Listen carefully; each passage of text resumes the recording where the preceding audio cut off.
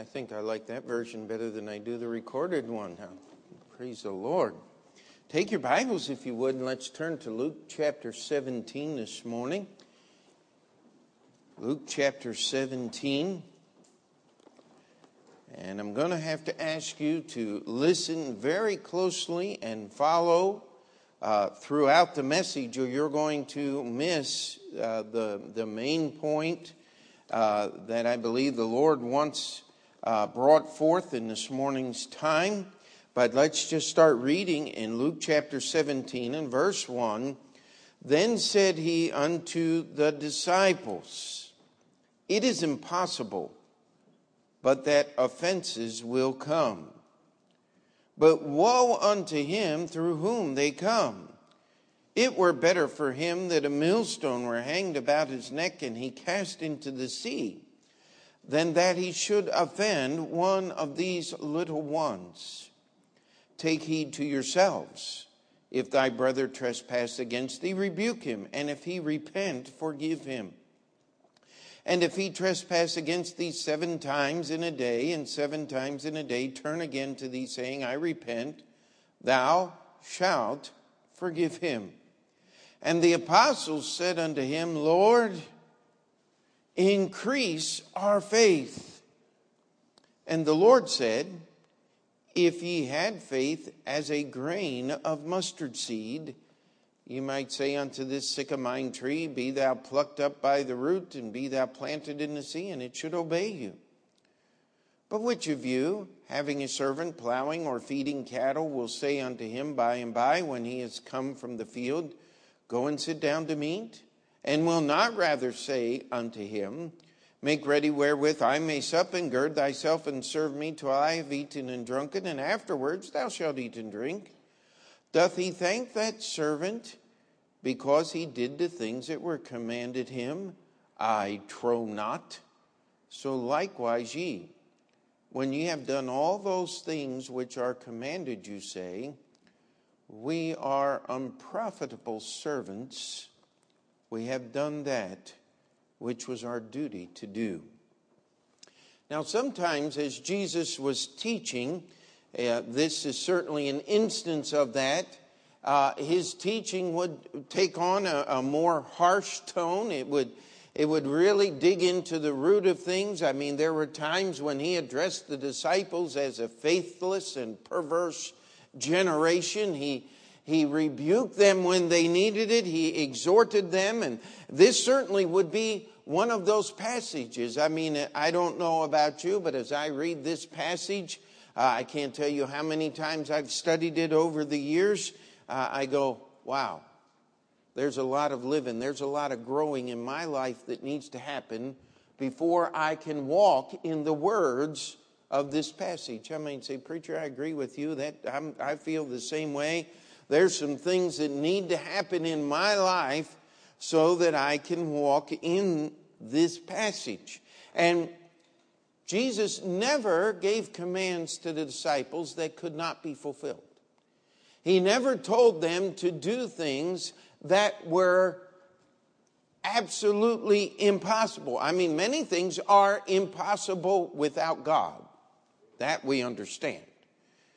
But never once did he tell them to do something that could not be attained through the power and direction of the Holy Spirit working in a human life. God does not want super Christian. Somebody sat down and in the imagination they invented Superman. He had to come from another planet and all of these things, and nothing can hurt him except kryptonite. You know, he's got to be a man, so something's got to reach him. You know what I mean? He's got to have a weakness somewhere. But God doesn't have a weakness.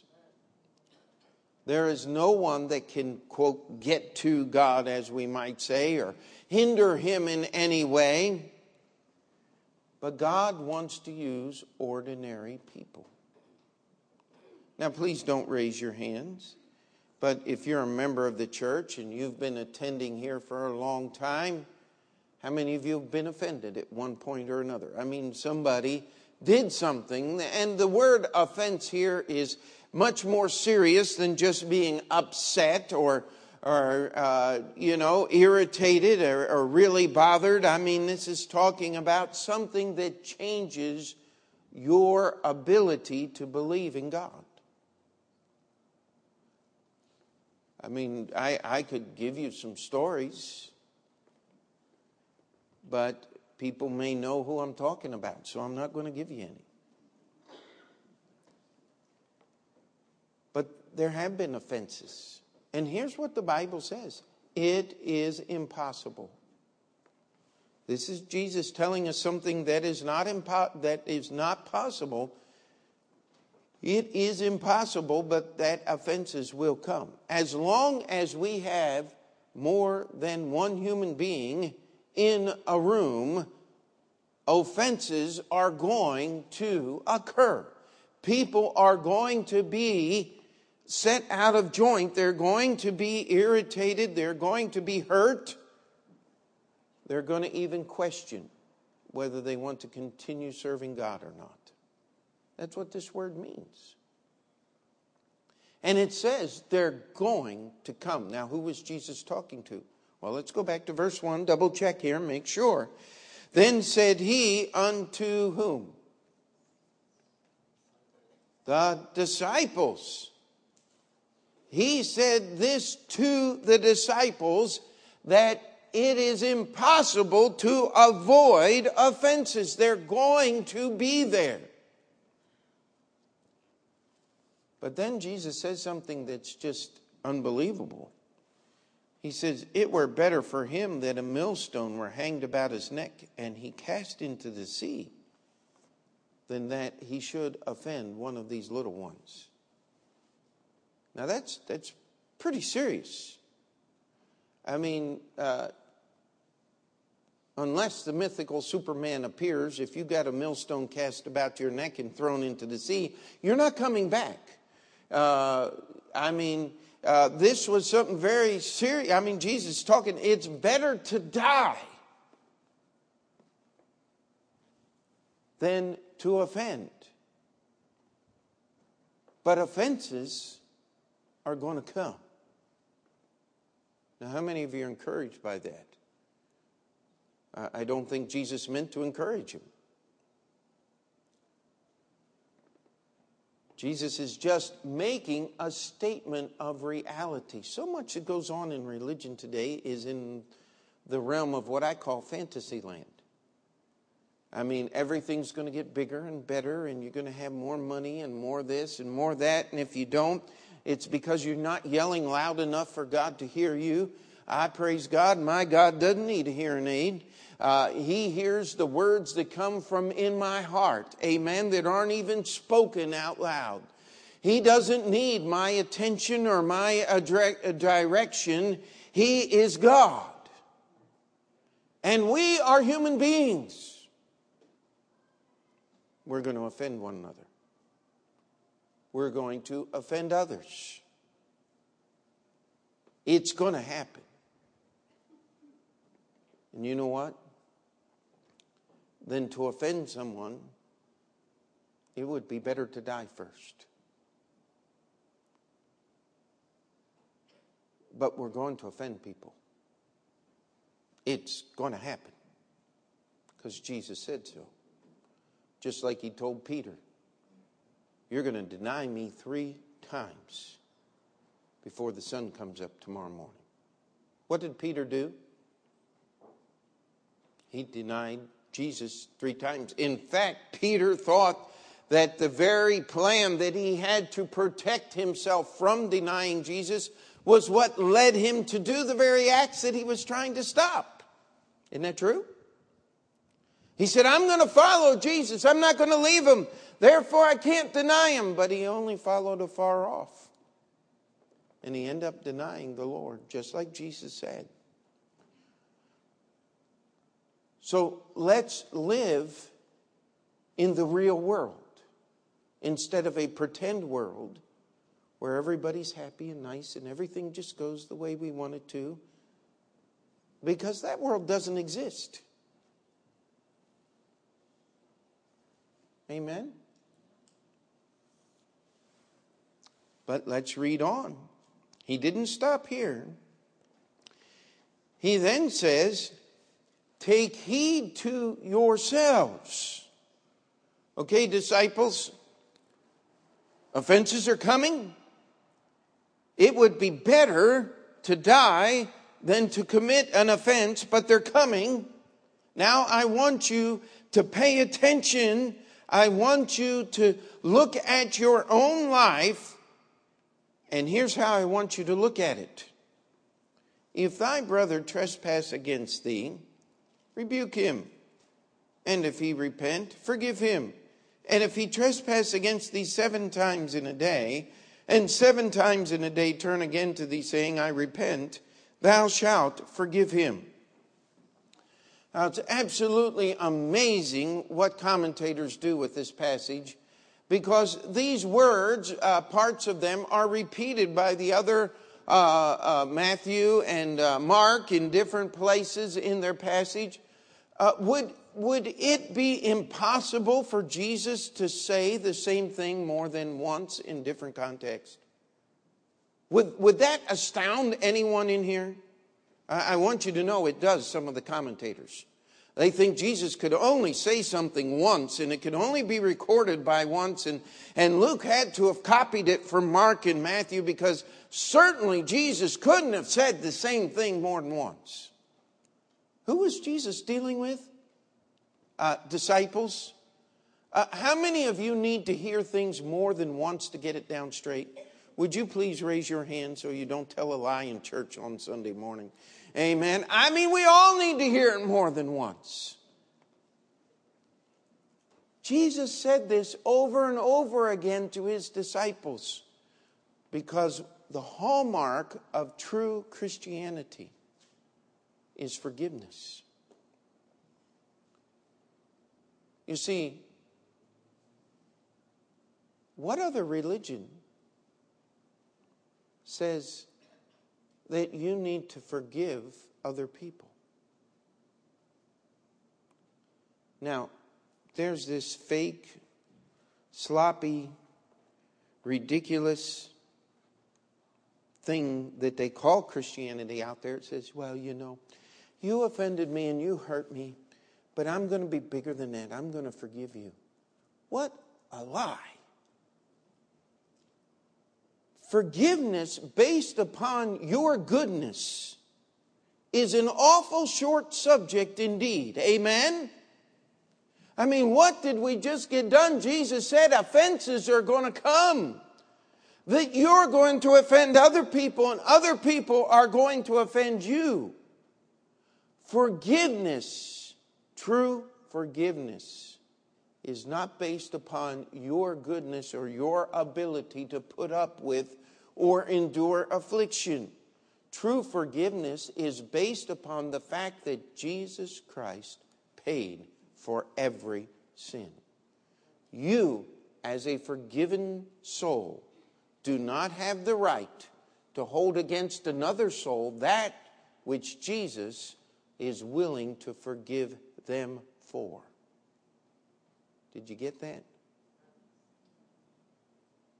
If Jesus paid for every sin, and he forgave you your sin when you got saved, you don't have the right to hold anything against anyone whom Jesus is also willing to forgive them, which means everyone. Well, do I just let the whole world walk all over me? What did that say? It said, if thy brother offend thee, what are you supposed to do? If thy brother trespass against thee, what are you supposed to do? You're supposed to rebuke him. Hey, did you understand what you did? You know, I've had people come up and say, Pastor, do you understand what you did? And I said, no. What did I do? Well, I thought you didn't want me coming to church anymore. Whoa, wait a minute. Let's rewind this thing. Where did you get that idea? Listen. The Bible says that we need to talk to one another about what goes on. And then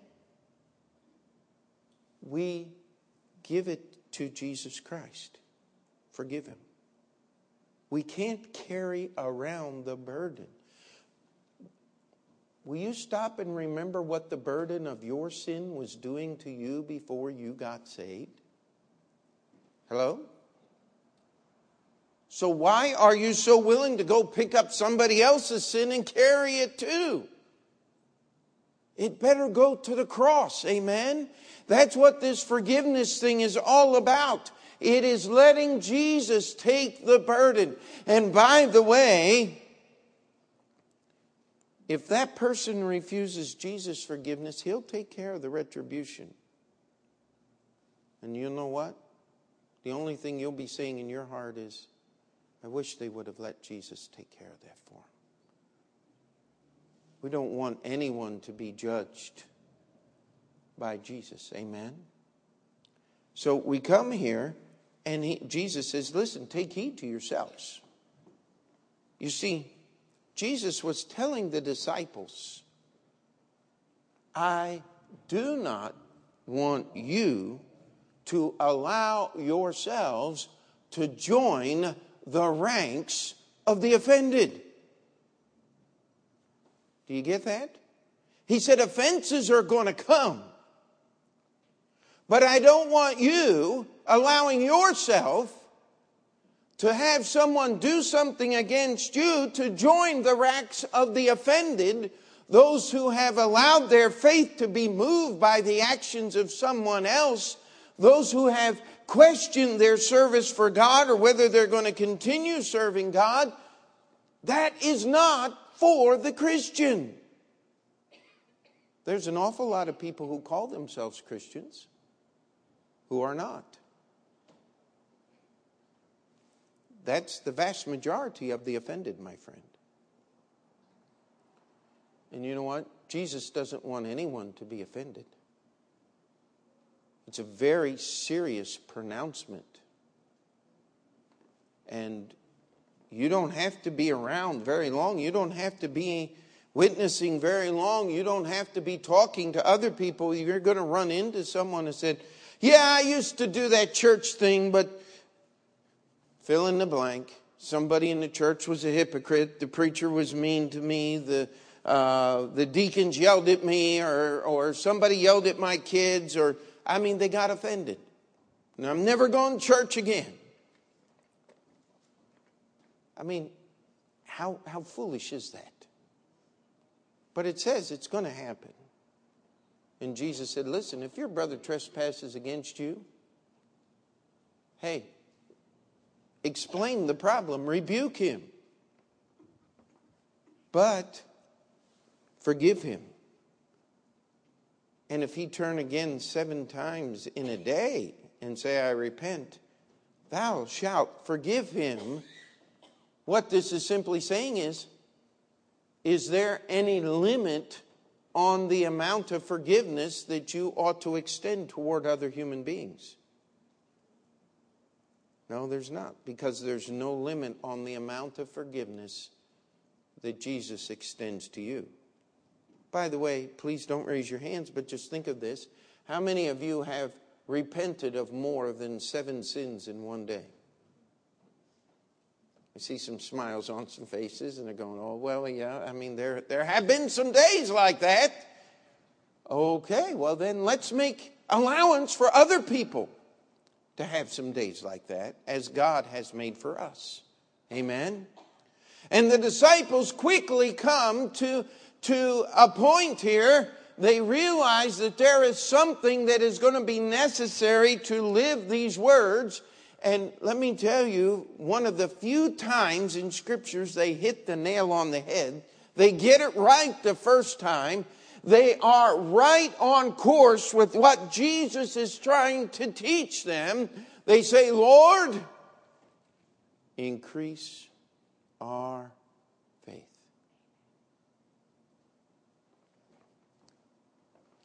You know what? Faith is the answer. is it not? You will face no problems in this life that faith will not answer. There will be nothing that you have to deal with that faith will not solve the issue. What is faith? Faith is simply believing God's word to the point of acting upon it or being obedient to it. Faith is living the words of God. Well, how can you live God's words if you don't know what they are? And that's where a lot of people's faith breaks down. It's right there. It's just so simple. They don't know what the Bible says. So how in the world can they act in faith? That's one of the reasons why we have the daily Bible reading schedules. By the way, I think we've given away all 300 we ordered for this year. We're going to be ordering new ones for next year, probably more, so that we can give them away. Why do we want you to read the Bible? Faith cometh by hearing, and hearing by the word of God. Why do we go through the Bible stories in Sunday school at 10:30? Faith cometh by hearing, and hearing by the word of God. Why do I pick passages like this one to address on Sunday morning? Because faith cometh by hearing, and hearing by the word of God. And Sunday night and Thursday night. And by the way, if you say, Pastor, hey, we need to talk about a few things. I'd like some, I'm going to get out the Bible when you come talk to me. You know why? Because faith is the answer. And if I were to ask you this morning, how many of you could use more faith? How many of you need more faith to live for God? Every hand of every saved person would go up. The disciples had it right. They said, Lord, increase our faith. I don't think they liked the Lord's answer. Let's look at it. And the Lord said, if ye had faith as a grain of mustard seed, ye might say unto this sycamore tree, be thou plucked up by the root, and be thou planted in the sea, and it should obey you. Now, is Jesus wanting us to go around and have trees flying through the air and being planted in the sea? Is that the point of this passage? No, it would be a foolish person indeed who would try to come up with that idea. What Jesus is saying is the smallest amount of faith is sufficient to accomplish unbelievable things. You don't need a lot of faith. You need just a teeny little bit. Faith as a grain of mustard seed. How many of you have ever used that yellow mustard? I mean, I like the yellow stuff. I'm sorry. I enjoy the brown once in a while, but I like the yellow. You know what yellow mustard seed is? Yellow mustard is? It's the seed of mustard ground into a paste. It is so fine that you can't hardly even see the individual grains in it. He said, all you need is a grain of mustard seed. You just need a little teeniest bit. The problem is, you don't have the teeniest little bit. You know, faith is a lot like humility. In fact, you can't have humility unless you have faith first, by the way. What happens with humility is you pray about it, you work on it, and one day you look and say, you know what, I think I got a little bit, and it all goes away. It just vaporizes. Because humility cannot abide in the presence of pride. Not one little bit.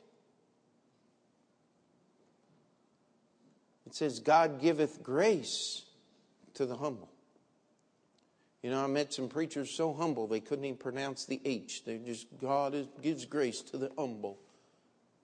You know, let me tell you something. God can spot fake humility in a second. You want grace? You need humility. You want humility? You got to have faith. You can't have it. And here it goes. It says, all you need is the grain of a mustard seed, but you don't have that much faith. Because the moment you think you have faith, it disappears. Because you know what? Faith was not made for thinking about. In fact, God made faith of such a fashion that you cannot see it and recognize it in your own life. God made faith in such a way that it is recognized by others in your life. But if you stop and start thinking about how good and great your faith is, others can see that you have none immediately. This is what I mean. You got to think about this morning. We're still in the introduction. We're going to get to the sermon here in just a minute, but we got to lay the foundation here. I want to explain this passage this morning. So here's how you get increased faith. Verse 7 through 10.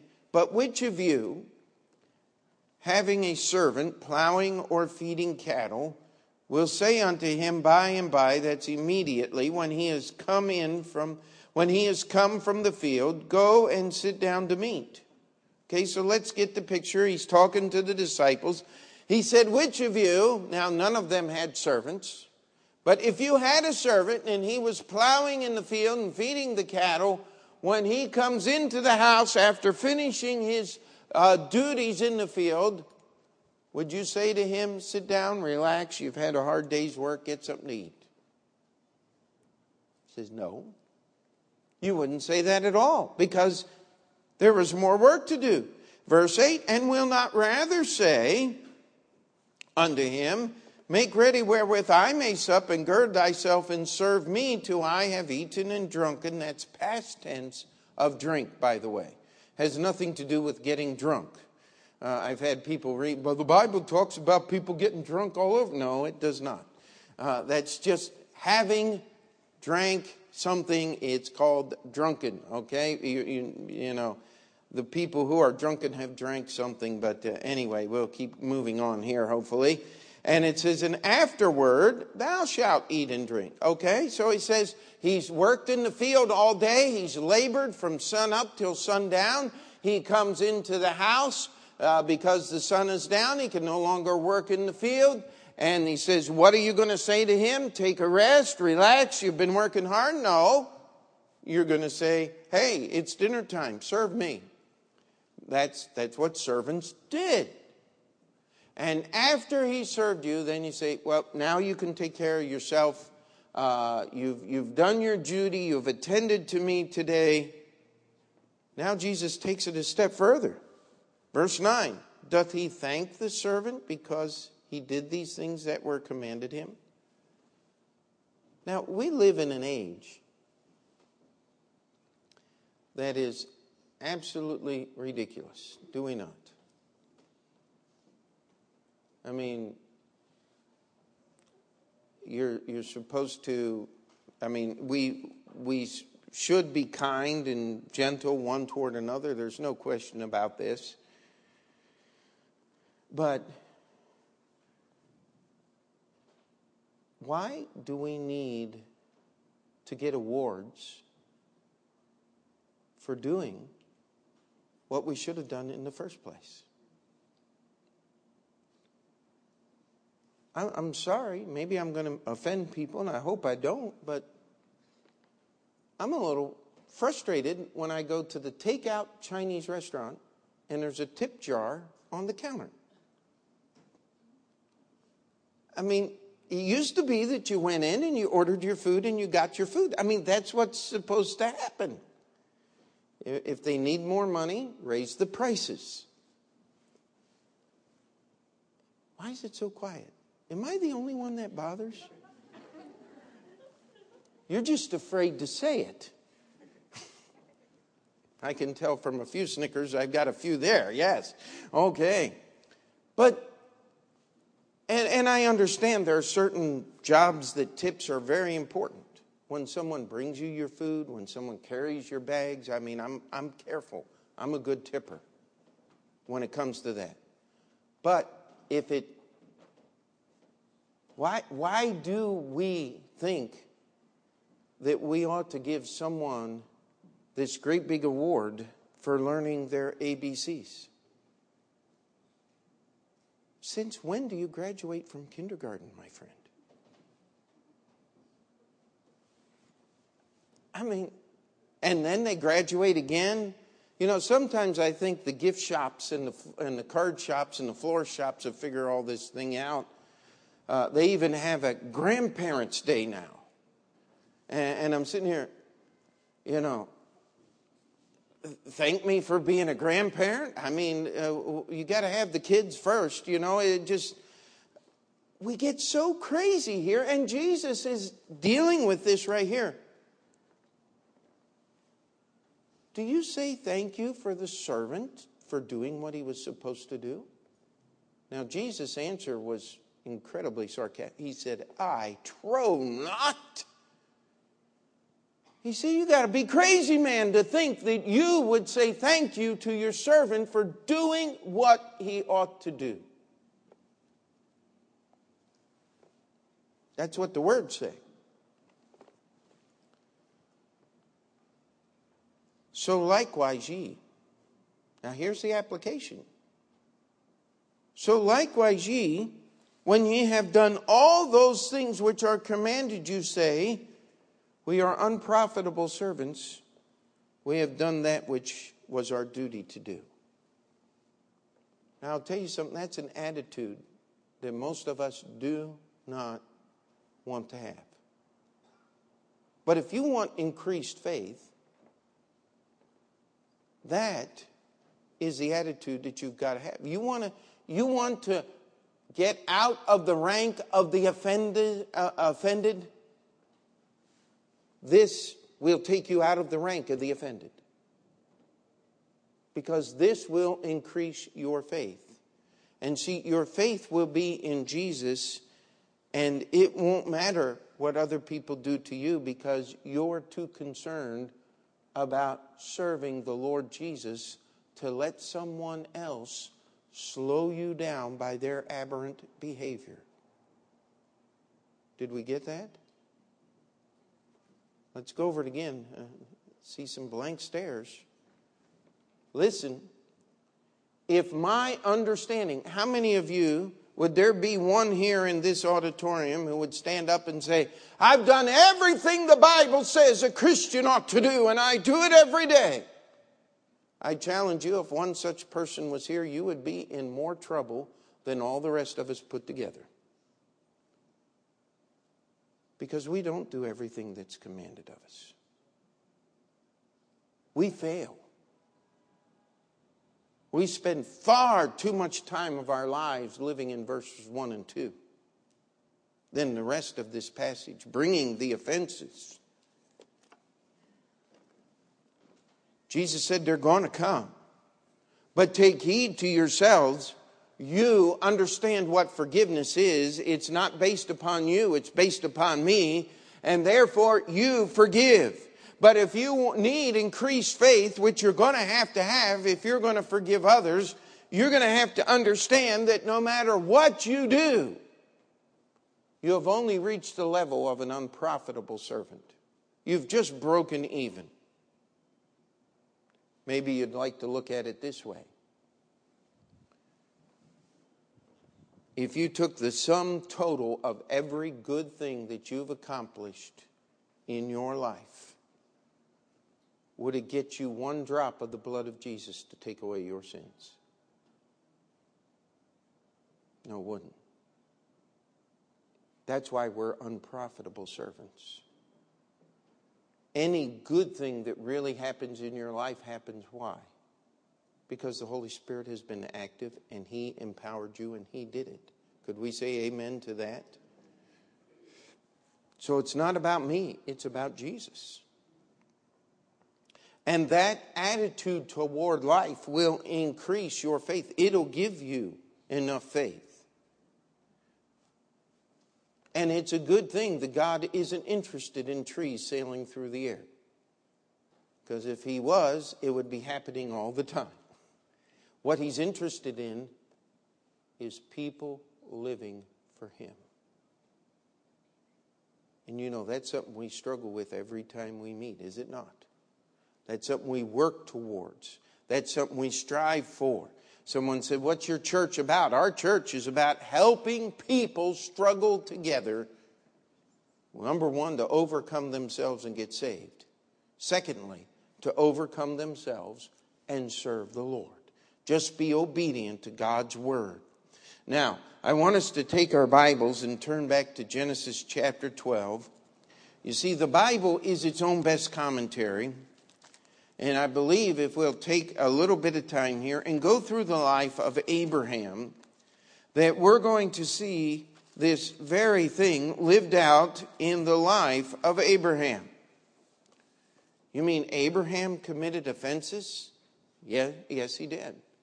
And we're going to look at some of those offenses that Abraham committed. And I believe that if there was any way that we could talk to Abraham and said, Abraham, if you had known the results of your behavior, the choices that you made, would you have rather had a millstone hanged about your neck and died before you made those choices? And I believe he'd say, yeah, I would. Because they're very painful. You see, offenses are going to come. And they're terrible when they come. Here's his first offense. In Genesis chapter 12, we'll start reading verse 10. And we're not going to get all the details of the stories. We'll let that for the Sunday school time. But Genesis chapter 12, verse 10, it says, and there was a famine in the land, and Abram went down into Egypt to sojourn there, for the famine was grievous in the land.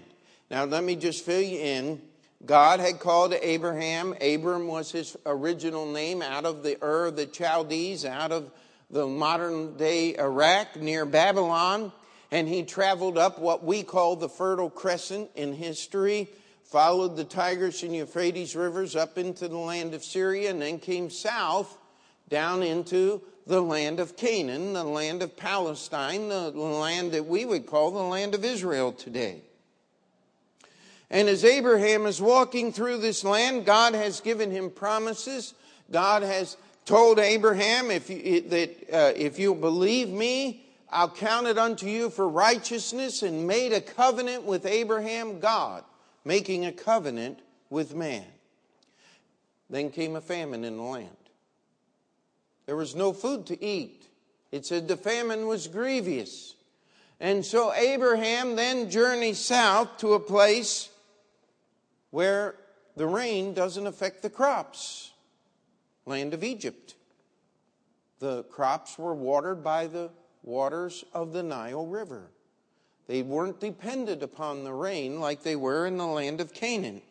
If it didn't rain at the right time or rain too hard at the wrong time, you would get no harvest in the land of Canaan. Everything was dependent upon the rain. And so Abraham goes to Egypt. Now, how many of you remember what happened here? He says, Sarah, just a moment. We're going into Egypt. They don't fear God down there. And they're going to look at you and they're going to say you're beautiful, and they're going to kill me so they can take you away from me. So what you're going to do is you're going to just tell everybody you're my sister, and we'll thwart the plans of the world. Now, this is a whole sermon in itself, why Abram did these things. But let's just look at it honestly. Did Abraham's little quote-unquote white lie, did it destroy Abraham? No. In fact, he was enriched greatly. But let me tell you what the ramifications were of this. How many of you remember who was traveling with Abraham as he went into Egypt? It was a young fellow named Lot. And you know what? Lot got a lot in Egypt.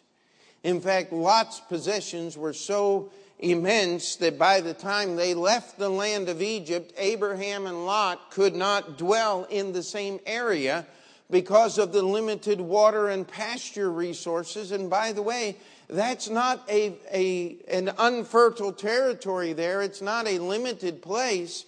I mean, you must have been talking thousands and thousands of animals. That their servants were fighting with each other, and Abraham had to come to him and say, now Lot, you choose what direction you're going to go, and I'm going to go the other direction. Lot said, hey, I did pretty good in Egypt before. Let's try these populated areas. And what did the Bible say? He pitched his tent toward Sodom. You know what? Abraham survived his issue with the little white lie. Lot didn't. Lot lost everything. But where did he learn this from? Uncle Abraham. You see, that's an offense. It derailed Lot's faith. Now, I've still got good news. What does the Bible tell us in 2 Peter? And delivered who? Just Lot. Now, only God could put that phrase, those two words together in a sentence and be believed by anyone. Because Lot's life was a mess. Now, let me ask you a question. If we could have gotten Abram aside and said, now listen, Abraham, here's what's going to happen. You're going to destroy Lot. He's going to pitch his tent. He's going to become toward Sodom. He's going to become the mayor of the wickedest town in the city in the history of mankind. And when God destroys that city because of his wrath, Lot is going to end up in the most degraded relationships mankind has ever known. So now we got two choices, Abraham. One is the millstone treatment, or let's go on. I think Abraham would say, let's get this millstone over because I don't want to destroy Lot. Hello? You see, offenses are going to come.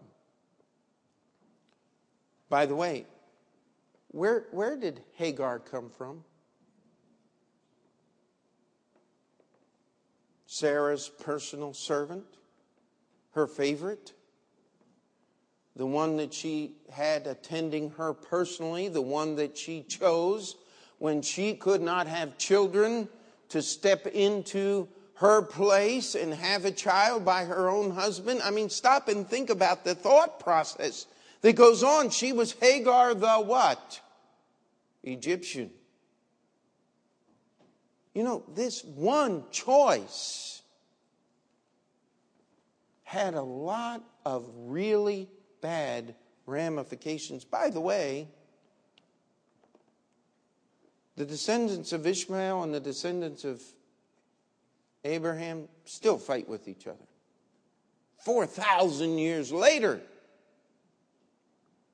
Hey, Abraham, if you'd known this thing about Ishmael, we could choose the millstone treatment or Ishmael. Which would you rather have? Do you see the connection that is here? And Abraham actually pulled this little white lie thing again, even after God rebuked him for it, with a man named Abimelech in Genesis chapter 20. Does anybody know the connection that Abimelech has with the history of Israel? How many of you have heard of the Philistines? How many battles were fought between Israel and the Philistines? Well, Abimelech was the leader of the people that became the Philistines. And Abraham lied to him. Let me tell you, Abraham offended some people. There were offenses that came. Now, the Bible tells us in Luke chapter 17 that we're to take heed to ourselves. Now, let me tell you something. Abraham had obeyed God. He left Ur of the Chaldees. Abraham had sacrificed to God. He had believed God, and it was counted unto him for righteousness. Abraham sacrificed to God. Abraham, when it came to the battle with the kings of Shinar, the land of Babylon, to rescue Lot and all of that, he said, I won't take anything from the king of Sodom. I mean, Abraham knew. God, in fact, in Genesis chapter 18, let's just take a look at these two verses here. Actually, let's get verse 17 in here. And the Lord said, shall I hide from Abraham that thing which I do, seeing that Abraham shall surely become a great and mighty nation, and that all the nations of the earth shall be blessed in him? For I know him, that he will command his children and his household after him, and they shall keep the way of the Lord to do justice and judgment, that the Lord may bring upon Abraham that which he has spoken of him. Now that's pretty high praise for a man who had committed such grievous offense, is it not?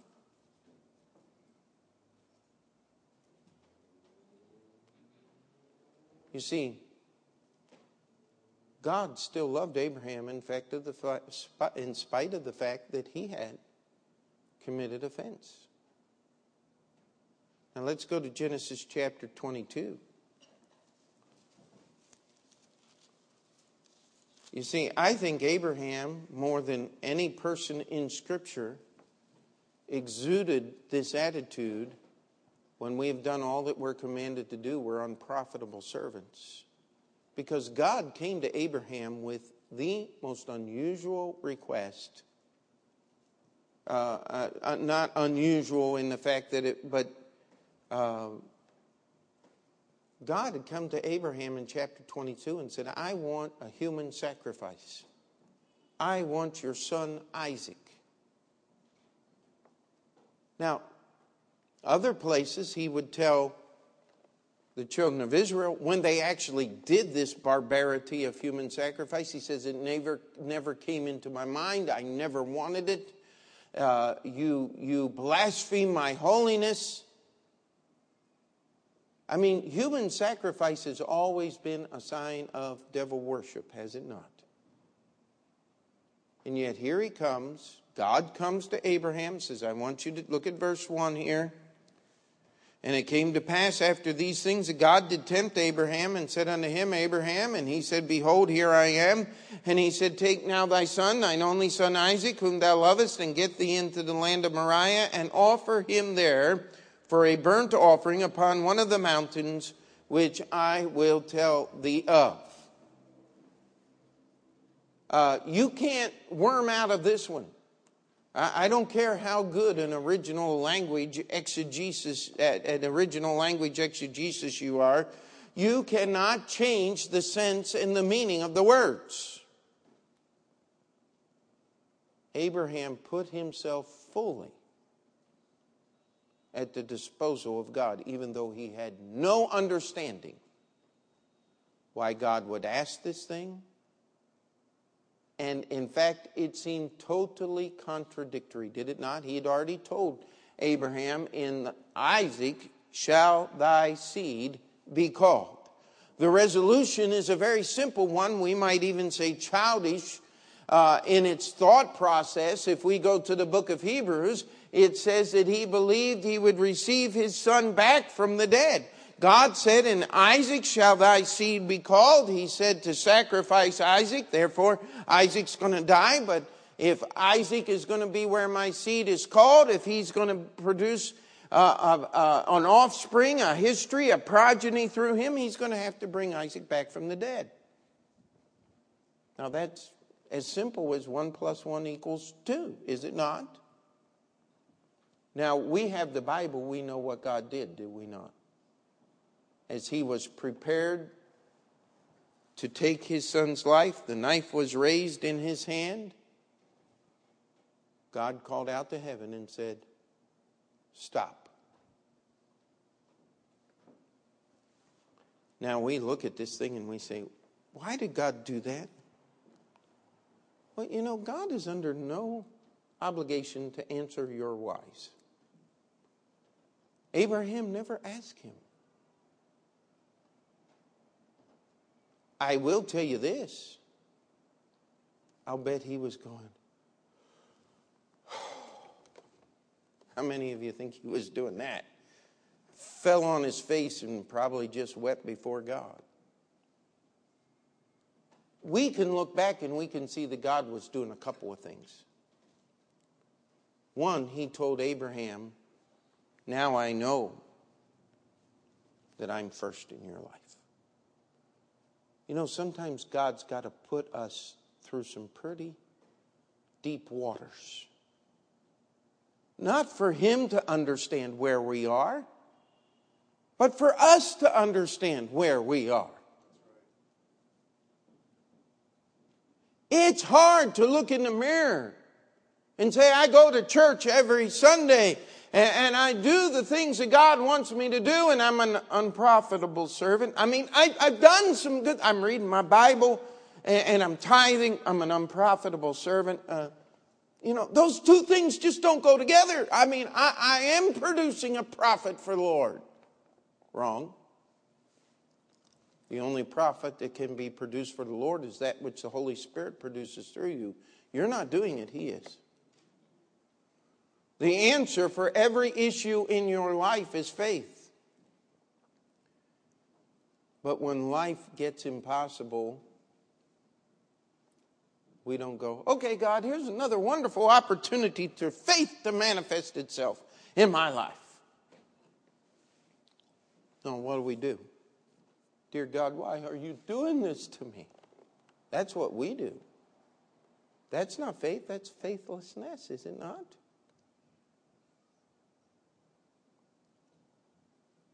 Never once did Abraham question God in this entire passage of Genesis 22.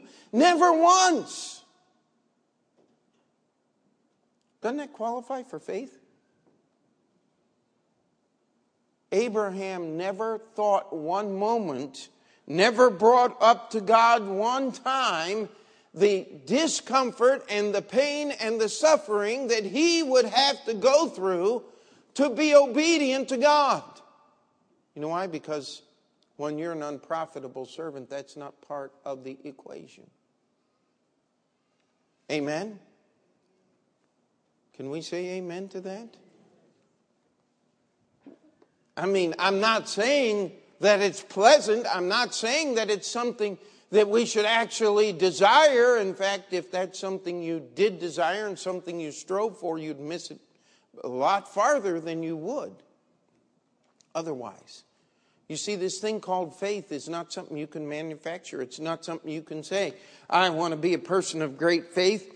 And even to this day, I'll have preachers, Brother Montoro, man, he's got great faith. When they bought that building, I was there. I think I could explain to you that there was no great faith when this building was bought. God did some miracles. But you know what I found out? I found out that the office door, the lock on the door works both ways. You can actually lock yourself in to keep yourself from doing something stupid until God does what only he could do. You see, that's an unprofitable servant. That's what we are.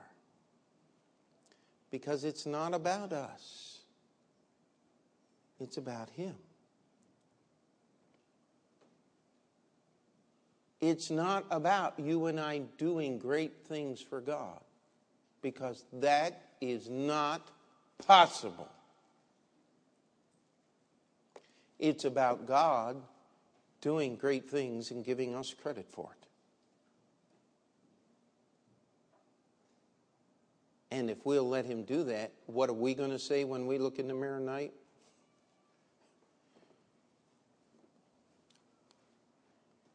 I'm an unprofitable servant. I just did what I was commanded to do. You know, when this whole thing was over, Abraham said, I just did what the Lord said. But in the mount of the Lord, it's going to be seen. You know where Abraham was when he fulfilled these words with Isaac and lived this torturous 3 days according to the Word of God? We don't know the exact spot, but he was on the mountain that Jesus would be crucified on.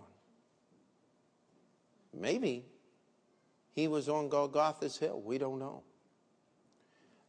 Tradition tells us that he was in a place that is now called the Temple Mount, where Solomon had built the temple. Nobody can be very certain about all of those things, except the temple was built on the same mountain Jesus was crucified on, and on that same mountain Isaac was laid on the altar, and a ram was offered in his place. But when God's Son would be offered on the altar, there would be no sacrifice, no substitute for him. He is the sacrifice for sin. You see, did offenses come by the life of Abraham? Yeah. Did Abraham take heed to himself? Yeah, he didn't get bitter at Lot when Lot chose the better of the properties. He didn't do a lot of things that he could have done. Abraham took heed to himself and to God. And when God called upon Abraham to be obedient in this extraordinary way in Genesis chapter 22, Abraham just did what God said to do. And he let God take care of all of the difficulties in understanding it and explaining it. He just did what he was commanded to do. And when it was all over, Abraham didn't take credit for it and say, oh, listen, what God did for me to show me. And I want you to turn to Galatians chapter 3, and we'll be finished this morning.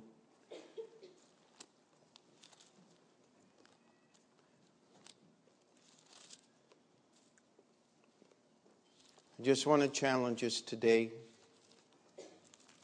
from this passage.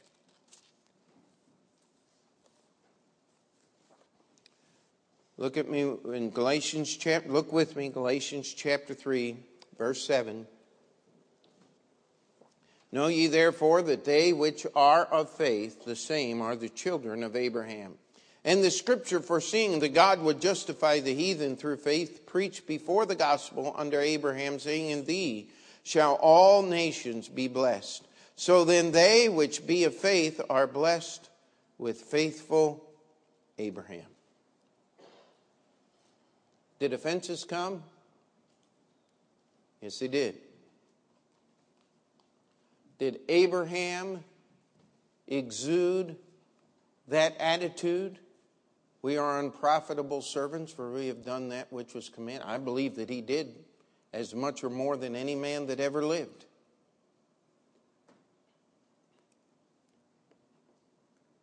Can we be included in that faith by imitating Abraham's behavior? Yeah.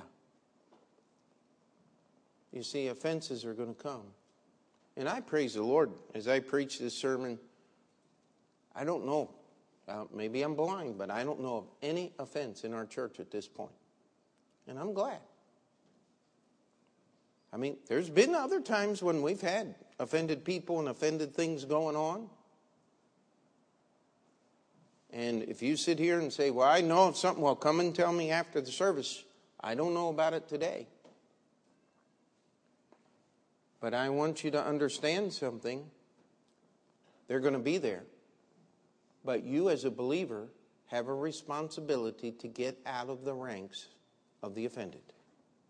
That happens through forgiveness. Amen? How are you going to get forgiveness? You're going to have increased faith. How are you going to do that?